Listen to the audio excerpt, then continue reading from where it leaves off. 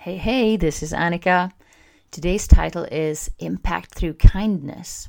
Let's talk about how our behavior impacts others and how other people's behavior impacts us. Where do you begin and end, and where do I begin and end in a relationship to each other? Is it limited to our physical body? Are we a part somehow of our relationship? My body is not your body, obviously, and the other way around, but to what extent are we connected? You know, when you think of a friend or family member who lives somewhere else, that you're going to call them or send them a message, and bling, there it is, a message from them, and you feel like a dork for saying, I was just about to call you, but it's true, you know it's true. A few weeks ago, I listened to a very interesting interview with Erik Fernholm, founder of 29k.org. Check him out. He's an expert in combining science and personal growth for deep human connection.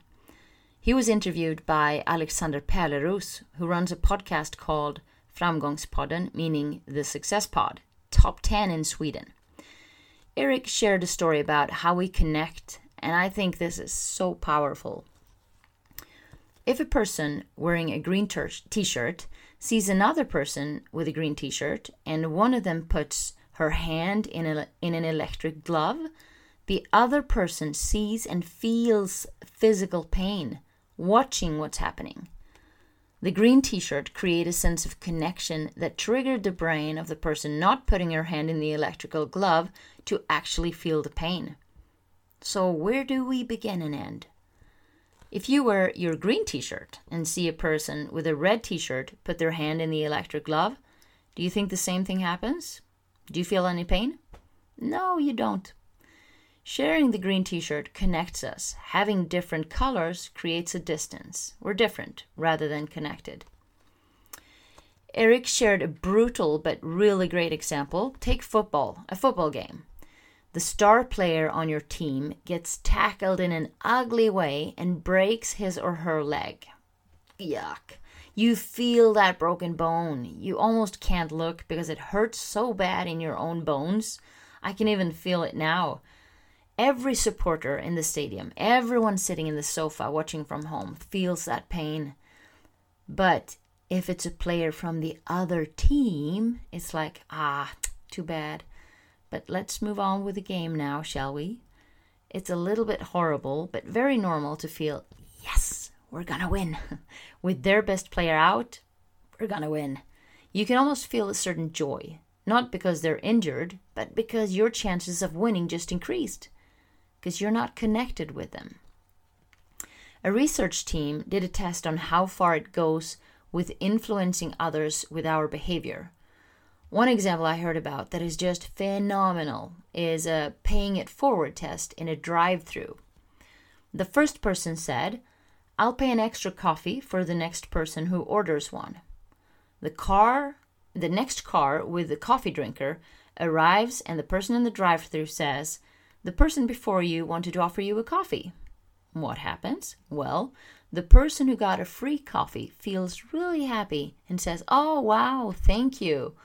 And I would like to do the same, because you were just served the opportunity and almost suggested to be just as kind as that other person. You were inspired and encouraged to be kind. The longest chain of offered coffee was, listen to this, or wait, guess a number now. How many cups in an unbroken chain of paying it forward with a cup of coffee for the next in line do you think there were? Pick a number.